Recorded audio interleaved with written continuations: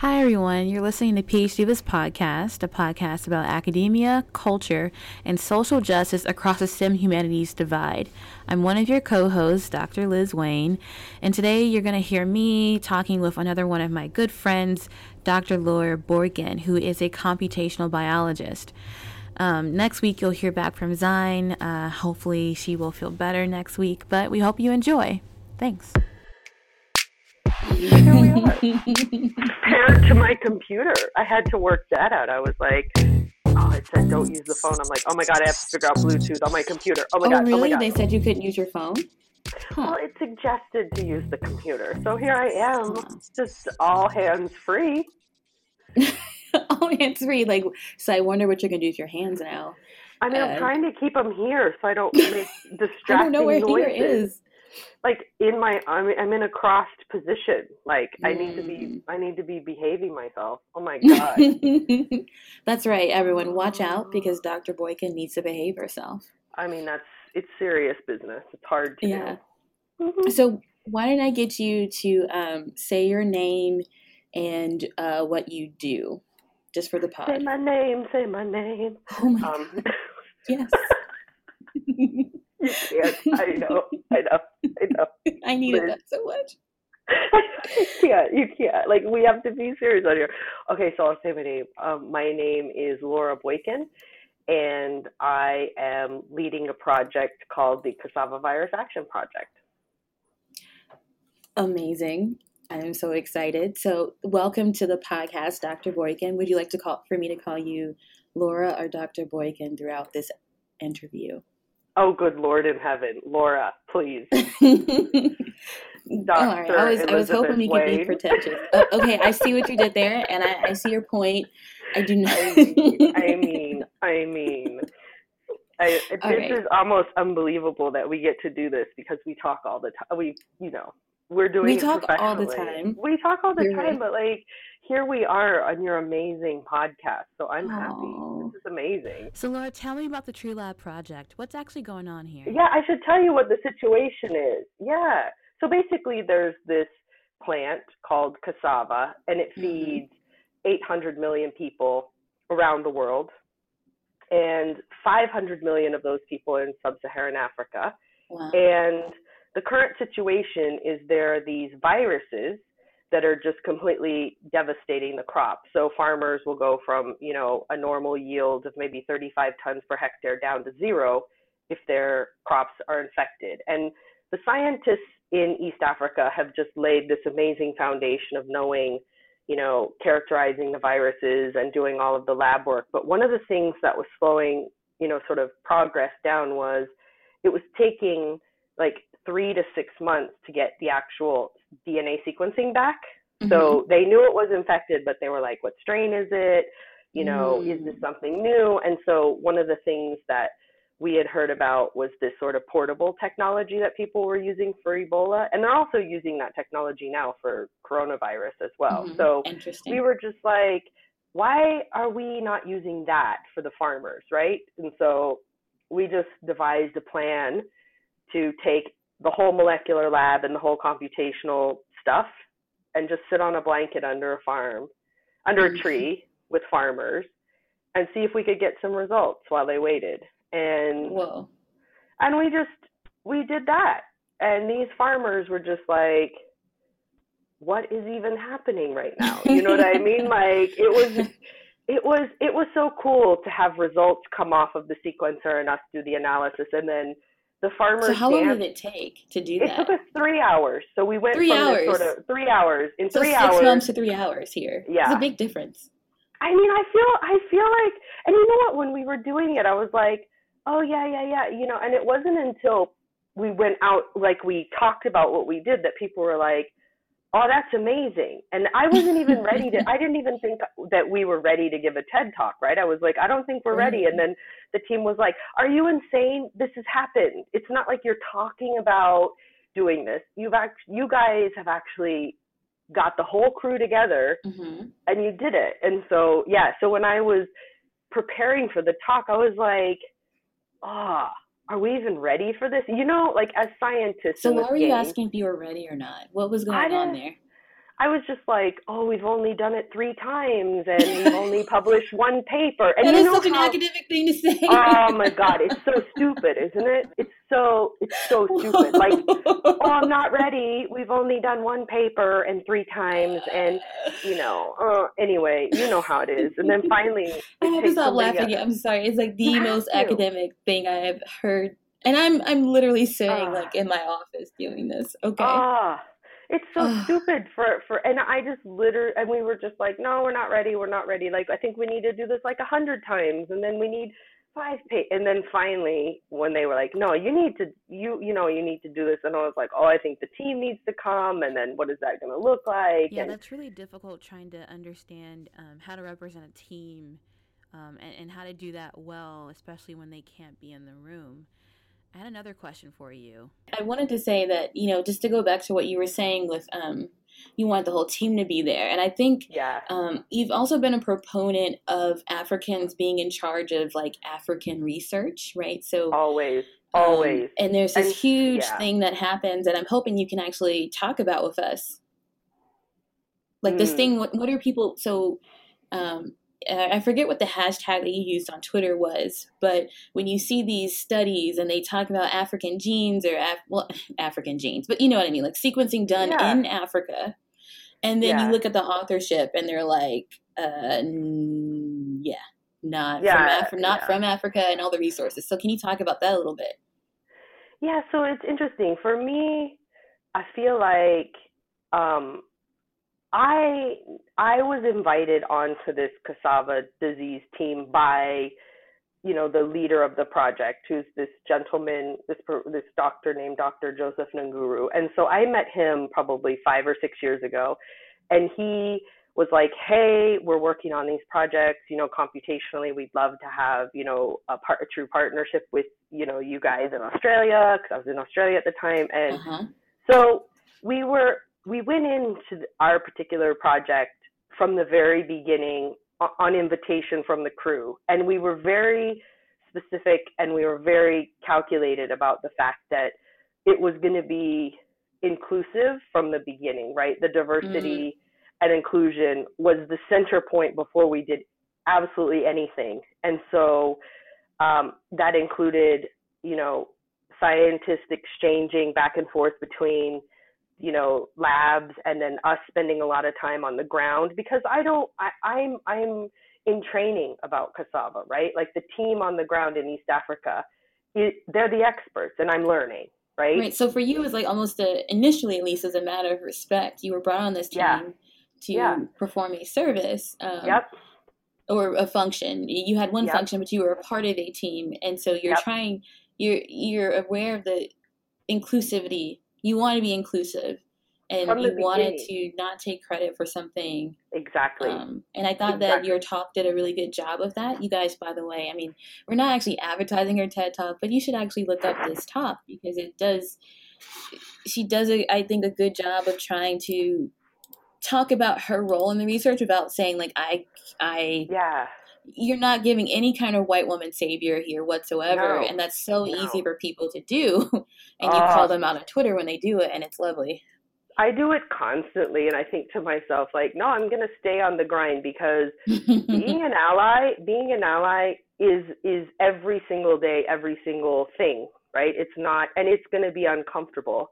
And so in my talk, I spent a lot of time like not. My biggest thing was, I don't want this to look like a white savior, because I am literally just on the team as one of the crew, right? And so Hmm. the imagery that we used was really particular, right? I mean, the Hmm. sequencer that we were using, made by Oxford Nanopore, they didn't actually have any pictures of non-white hands holding the device. So you know what? We're Really? going to make that happen. No, that all the images we took ourselves, right? We made Wow. it a very particular point to, those photos matter, right? They They really, do. really matter. And we just spend a lot of time curating the images that come out of the project that we're doing. And truthfully, I am the computer person on the team, right? When you look at our pictures, I'm not the one with the pipette doing the lab work. Charles Hmm. Kayuki, Brenda Muga, all the team is doing that. Yeah. We're literally a team. And so it took me a long time to work on the talk, because I just wanted it to be just my story of how I landed there and then what we were doing. You know what I So mean? And when you so tell this story, to, I think in your daily life when you're talking to other people, do you find that people try to minimize what they do, or do you feel like they often only want to talk to you instead of talking to other members of the Cassava Project? yeah, you know what? Luckily, I think that I don't really allow people to just talk about Mm-hmm. me, really. Like, one of the things was when we first did this project, we first tried it in 2017, and we did it successfully.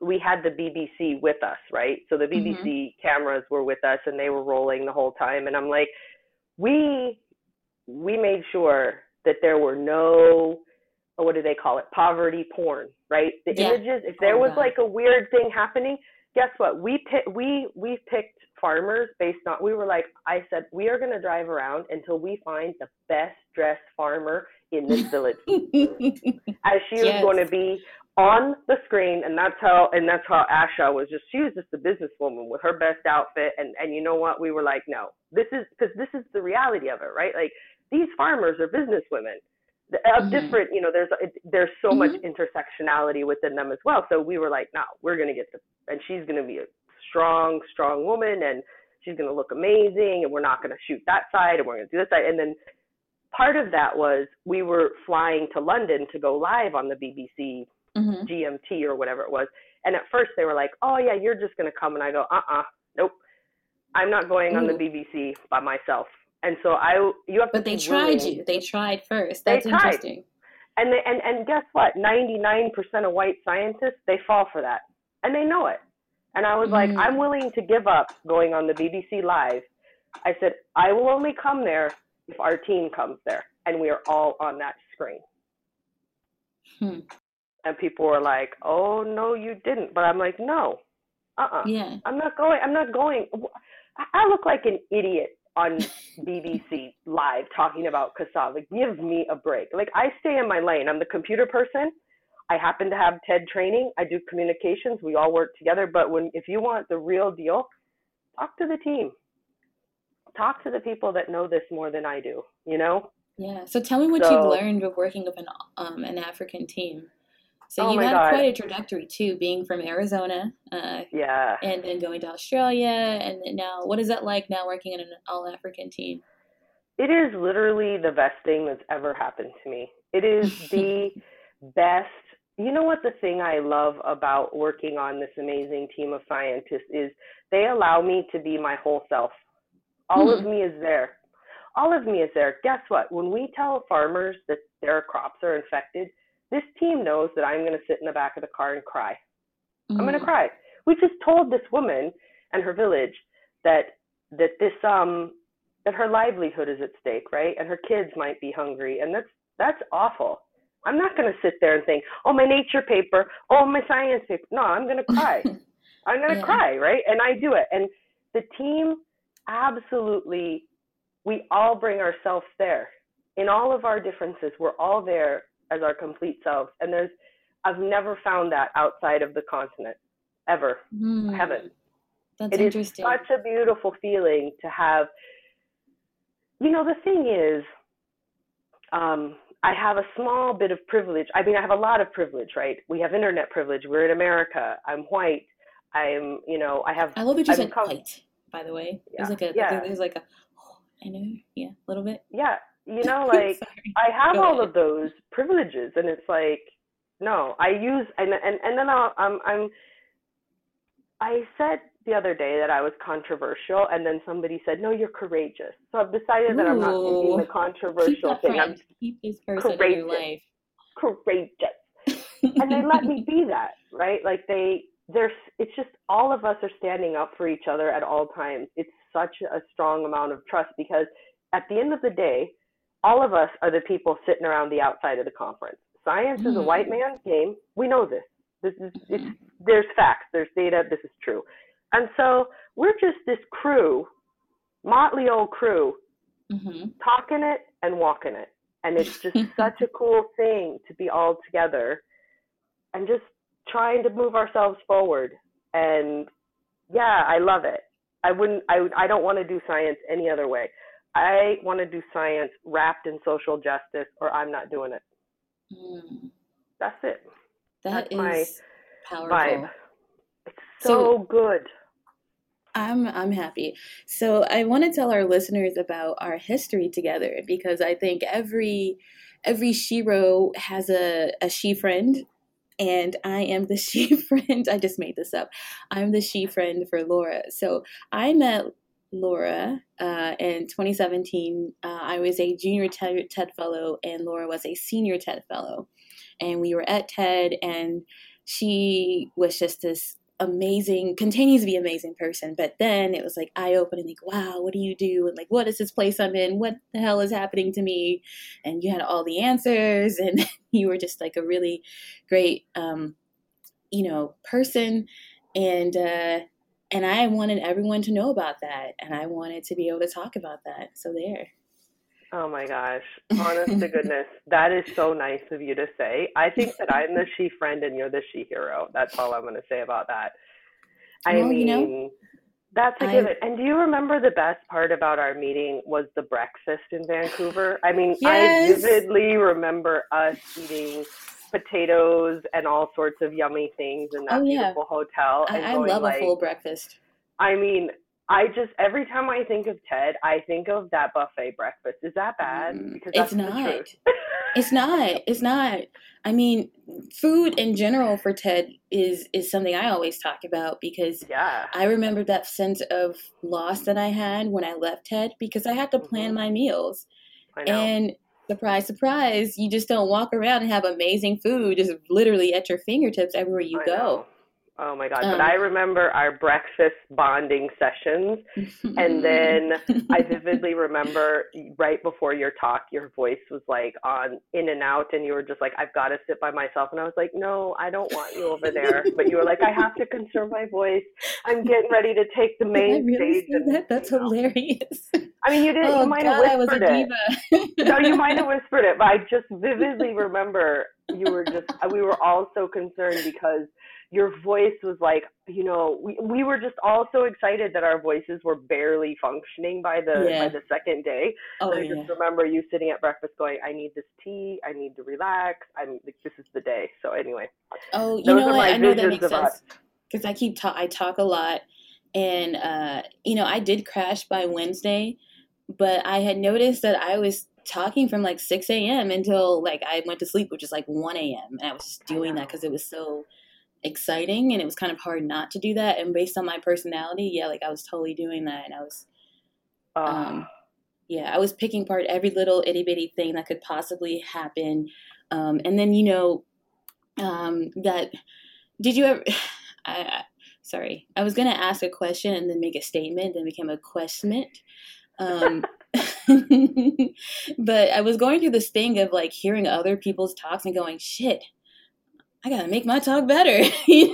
oh, And then, but that's absolutely what you should not do. Like, once you get there, like, unless there's something fatally wrong with your talk, you need to go with what you planned because I know, otherwise you're gonna right? make mistakes.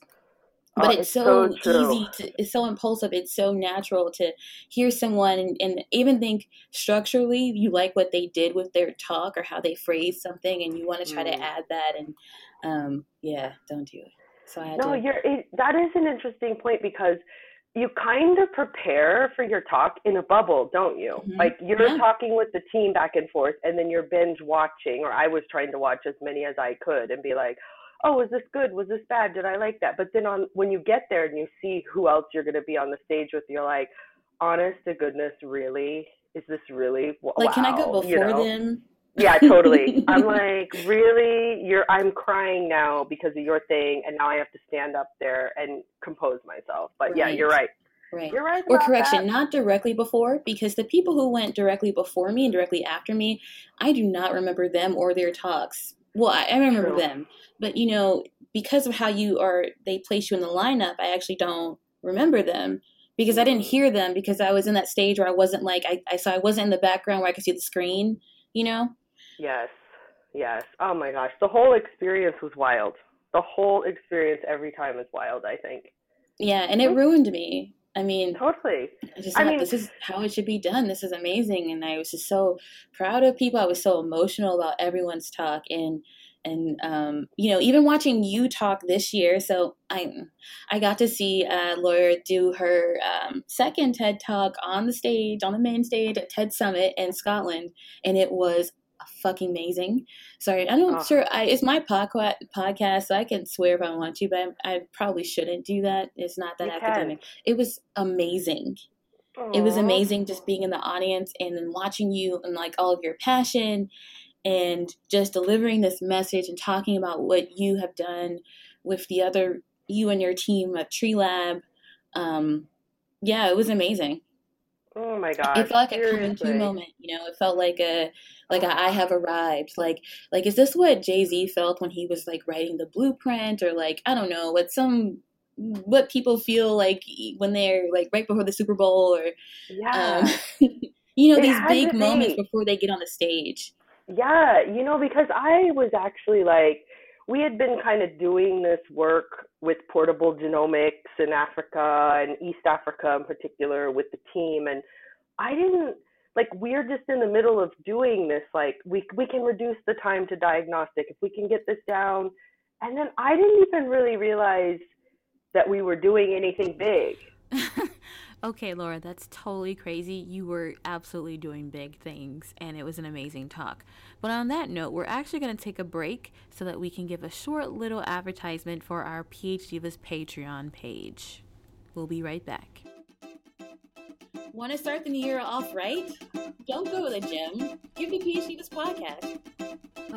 Liz, I love the gym. But Zai, don't you love the podcast too? This isn't a competition, Liz, and usually people have to tell me that not everything's a competition. Well, how about this? When you go to the gym, give to PhDivas podcast on Patreon. PhDivas podcast has been going strong for 5 years. We are more excited than ever about the world of podcasting as academics. We want to keep bringing you great content, and to do that, we need your help with the cost of production. That's right, Zai. Through Patreon, you will support our 2020 vision for PhDivas podcast. Better features, new equipment, and you'll get exclusive access to original content like the bloopers reel for this ad, by the way, and our reading list and outtake. Propose an episode. Get a special shout out. See how exciting this is all going to be? Help us take the podcast to the next level. Click on the Patreon link to find out the many ways that you can support us. And, as always, even if you can't support us financially, you can always help out by following us on Facebook and Twitter under PhDivas Podcast. It helps a lot when you rate us and write a review on Apple Podcasts or wherever you get your podcasts. Okay, so we're back, and I wanted to follow up about this happiness. And I can tell that you're in a really good place right now, that you it seems like you're also getting to do the type of research that you want to do right now, which is really empowering. So I'm curious if you have any like insight into what people who are, let's say, in the U.S. or how might people try to cultivate this inclusive environment? Yeah, you know what?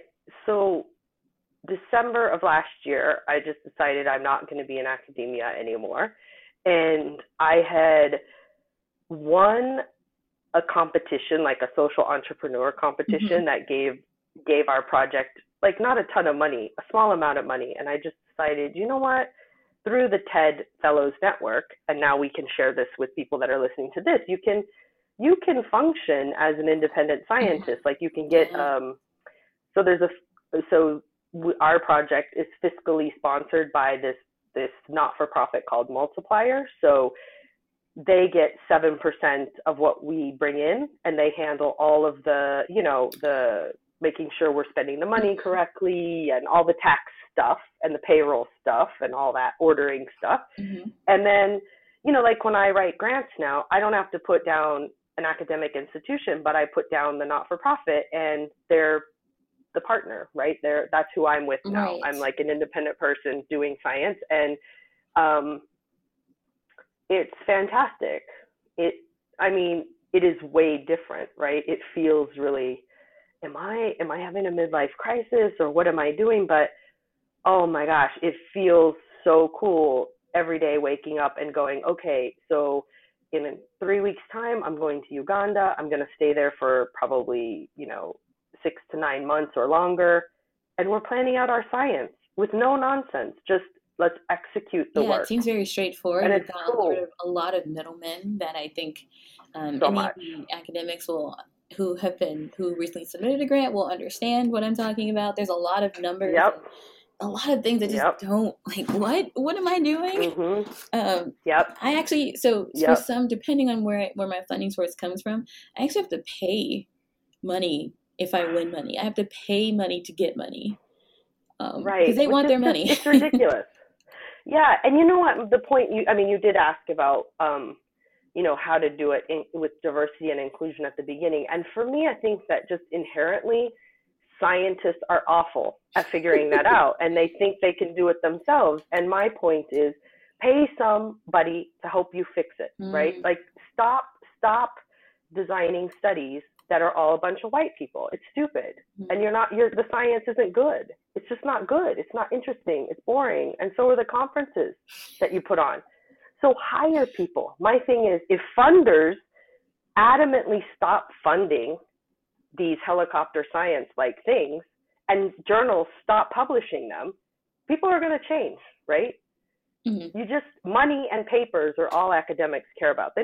Most don't care about true impact, right? They're chasing these things that's going to get them a raise and get them tenure and get them whatever, this fake stuff. But you know what? You can shift that. Funders need to just say, look, this team isn't good enough. And journals need to say, I'm not publishing this. Like, this clearly is a violation of all ethics, the Kyoto Protocol and everything else. Yeah. And then things change. Like, it's not rocket science, right? We have Antoinette Carroll, who runs the Reaction Lab. Why don't we have her helping us design our studies appropriately, right? Like, yeah. So there's an interesting point, too, about what you're making about what responsibility, whose responsibility is it to kind of enforce our norms or to change our norms around our scientific culture? And the other question about that would be, like, which stakeholders do we consider? So there are quite a few of stakeholders that we don't think about them having a role. One would be the publishers that you just mentioned, or is it the role of granting agencies like the NIH or NSF if you're in the U.S., foundations, all the way to the institutional level, and that's an interesting question. I also think that given I won't call it a crisis, but I do feel like we're in a watershed moment in terms of publishing because of open access questions and people using all these archives and just this accessibility of data, and universities even pushing back and saying, actually, we're not going to pay like this black hole fee just to get access to this when it's, So I think that there's some momentum here. I'm not sure what's going to quite happen there, but it's exciting to be here when the change is happening, and it's literally shaping how we quantify or don't quantify things. It's so true. It's such a cool time to be in science. I mean, I love science. It's like, I just hate the way the institutions try to do it, right? I'm going to love science till the end of time. I'm just not in love with the way it's practiced at all. And I think that's a good thing to say, that we should be separating science and loving loving doing science from the academic institution, which in itself is a cry for inclusivity. Yeah, I mean, and people, I respect, you know what I realize? I respect the people that want to stay in the grind, but you know what, man? I got one life to live. I got one. And let me tell you something about Australia. That place is whiter than snow. Okay, that place, in terms of science, I'm sure they're going to love this, but I'm speaking the truth. I mean, they just don't even care. I couldn't be in a place that was so against my core values. I had to get away from it. Every day I went in and thought, how can I continue to go to these seminars, white guy after white guy after white guy? Like, I just can't do it. And your voice gets, and I just thought, you know what? Peace out. You people figure that out. I'm out. I'm going to do my thing. I'm going to do my thing. I cannot bear to deal with this nonsense. I mean, and I'm living my life. Like, we have one life to live. So I hope through just trying to be the best ally I can and do the work that I love with the people who I respect. Right, and doing science on your somehow. own terms, which is Yeah. really And exciting. like, And I don't think people knew that was an option to do that. No. And I don't, you know what, I don't know what's going to happen, to tell you the truth. Like, maybe in a year or two, we check back in and see what goes on. But all I know is that this March, I'm going there. We're going to do more of this. We're going to scale the results. We're going to hang out with farmers. And that's what we're going to do. Like, I don't know what's going to happen. I really don't. So what's your ultimate goal? I mean, what would you like to happen with this Tree Lab project? So our ultimate goal is, and I think it's even more relevant now with this whole coronavirus outbreak thing, is, you know, the capacity to do genomic sequencing has skipped the most marginalized scientists in the world, right? And that just shouldn't be. That shouldn't be. So as much as I'm working on cassava and viruses and whatever, I hope that our legacy as a project is that people were empowered through doing sequencing of their own, be it fisheries, wildlife, human viruses, or whatever. I just feel like, I hope that every country and every scientist who wants to contribute to their own country's, you know, security and safety and academic output has the ability to do that. And that's the goal. The goal is to just, I mean, of course, we want to increase, we have numbers, right? Of course, we want to impact like 50,000 farmers and we want them to have more yield. But at the end of the day, I really hope that there's a shift in access to opportunity, and that, you know, African scientists get the recognition that they deserve and that they should have had the entire time, and that they have access to the stuff. You know, I think that's the powerful thing about the project, is that this nanopore sequencing is so new, and the best part is that that continent is not waiting, it's leading. And that shift in thinking is, I'm so happy to just be a small part of it. It's just fantastic. I love that. That's the goal. I love that. I love that you said they're not waiting, they're leading, because they're not waiting. And it's like, hey, catch up. Look at us. Look at what we're doing here. Yeah. I mean, seriously, it's just so, and for me, I just feel like when I'm hanging out in East Africa, I just feel so alive. My whole self is just like you're just alive. We're just doing science. There's music, there's culture, there's people that care about each other. It's just better. Everything is better. I know, right? I'm sorry. I'm laughing because I'm thinking of the Singhalese dance moves. What were these dance moves?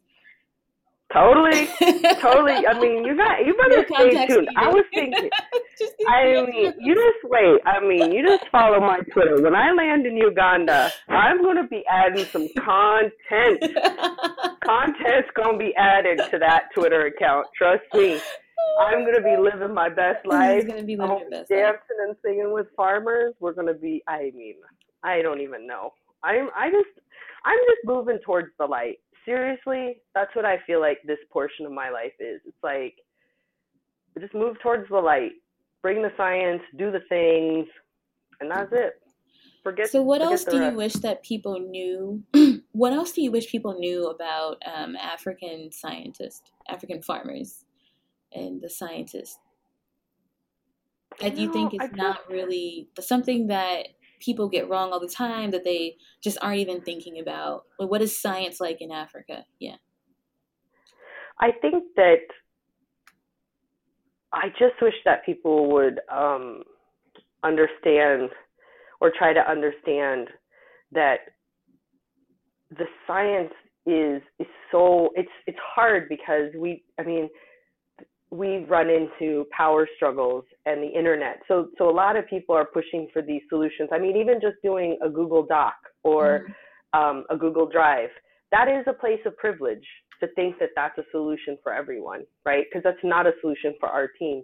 That's not, because, you know, the internet is really expensive. Access to the web and access to that information is hard. And there are some places that literally don't have there are research institutions that do not have the internet at all. Not even, there's no cellular coverage, there's no piped in, Ethernet, it's nothing. And so I think that, people, when they're thinking about solutions for big things, need to be super mindful about access to those things, because that's a struggle. And, one of the biggest things that we struggle with is shipping. So getting molecular supplies on a cold chain, that's a challenge. It's a big challenge. And there's all sorts of reasons for that. I mean, mainly it's, these things land in the airport, and then the sheer amount of politics to get them out, the taxes, and then there's, you gotta grease the wheel here with this much and that much. And every country is so different. And companies, I think now, like molecular companies, are starting to realize, like, if we're going to break into that market, we need a detailed study of how we can get scientists supplies, because that is a huge problem, is access to those things. And I don't think that scientists that don't worry about that think about that. And I think that that's a big challenge. And it's the visa situation is, I wish that more scientific conferences were just held on that continent, because in reality, we can all, in Uganda, you can get a visa on arrival, right? Okay. Everybody can get a visa on arrival. So, like, why are we not having more scientific conferences in places where everybody can come, right? Like, why are we not doing that? Why are they always in the U.S.? And then African scientists struggle so hard to get visas, and people just outright say no. Nigeria, a travel ban, which is, and Tanzania as well. I mean, like, what are we doing? Come on, man. So, do you know how many Nigerians are here right now? Like, seriously? Tons. And so, like, as scientists, we have the ability to make decisions. They're hard decisions, right? Because, we're going to have, but you know what? No, we can, as collectively as a group, say, actually, our next meeting is going to be held in Kampala or Nairobi or, Lagos or, somewhere in Brazil. Like, let's find places where people can actually go. Like, why do we constantly pick the biggest conferences to happen in the most restrictive places? Right. I don't know. I would be interested in seeing how that works. It hasn't been a large amount of scientists, but I have heard of people now advocating for non-U.S. Places to hold conferences for these for these very reasons. And then on the other hand, the people that I hear who want to have the conference stay in the U.S. is actually because of the same reason, because once they are here, they can't leave. If they leave, they won't be able to come back, right? So that was something I also wasn't thinking about, because, I thought, let's go somewhere else. And like, wait, actually, given how many international students are in UN institutions, which are quite a bit for PhD and graduate student, in some cases, the majority of PhDs and masters are international, and how difficult it was for them to get into the country, let alone trying to leave and come back. So I think that's a real challenge. Totally.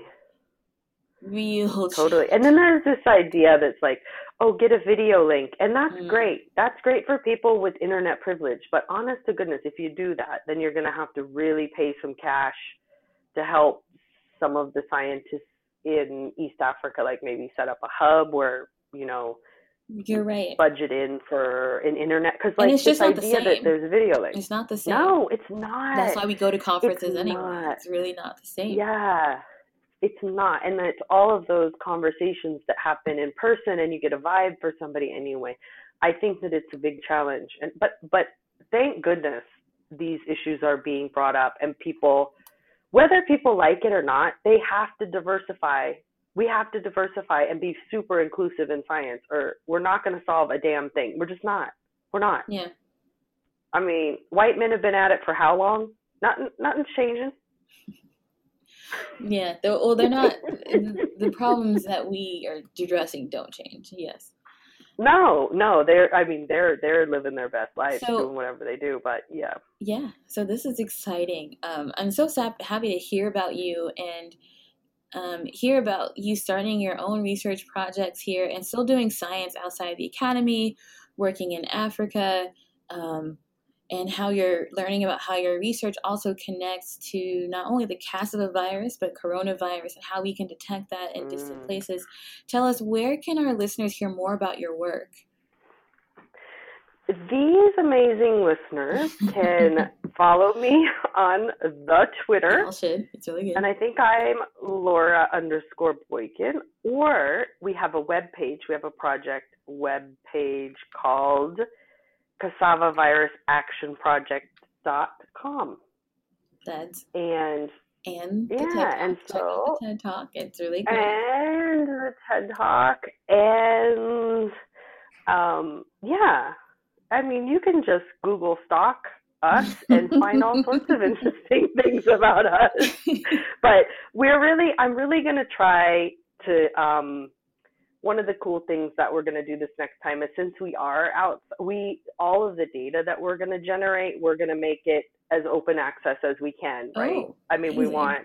we're gonna just try it, because none of it's tied to a student or a paper or a whatever. Like, we really want to try amazing.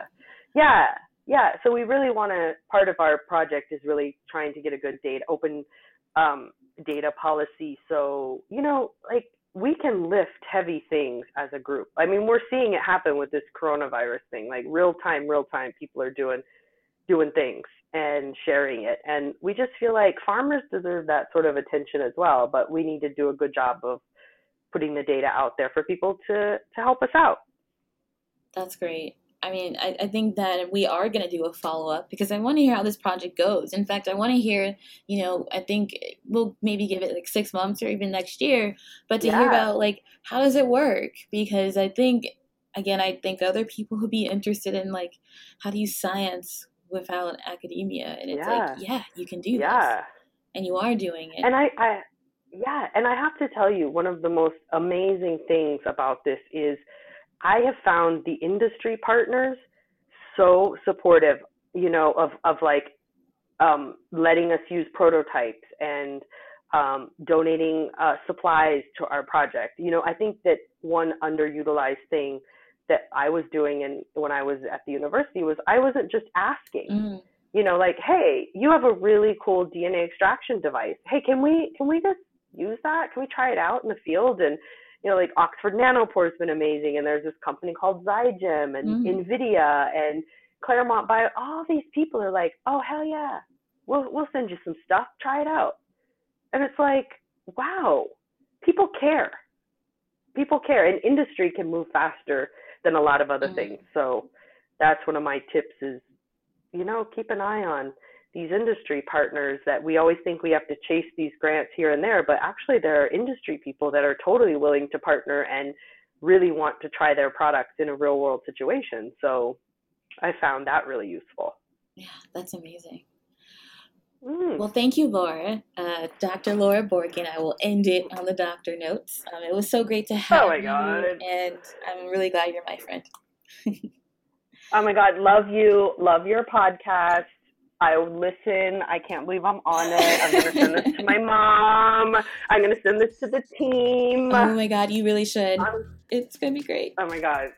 We're going to put this on blast in East Africa. I mean, like. And we should. I know internet can be a challenge, but maybe we can find a way to, get them on the pod too. Or maybe you could interview them on the ground and you just send me the link later. Yeah. Yes. I'm hoping to add content. I want people to see and just feel real time how cool it is, Yeah. Thanks so much for putting us on your podcast. It means a lot. Thank you.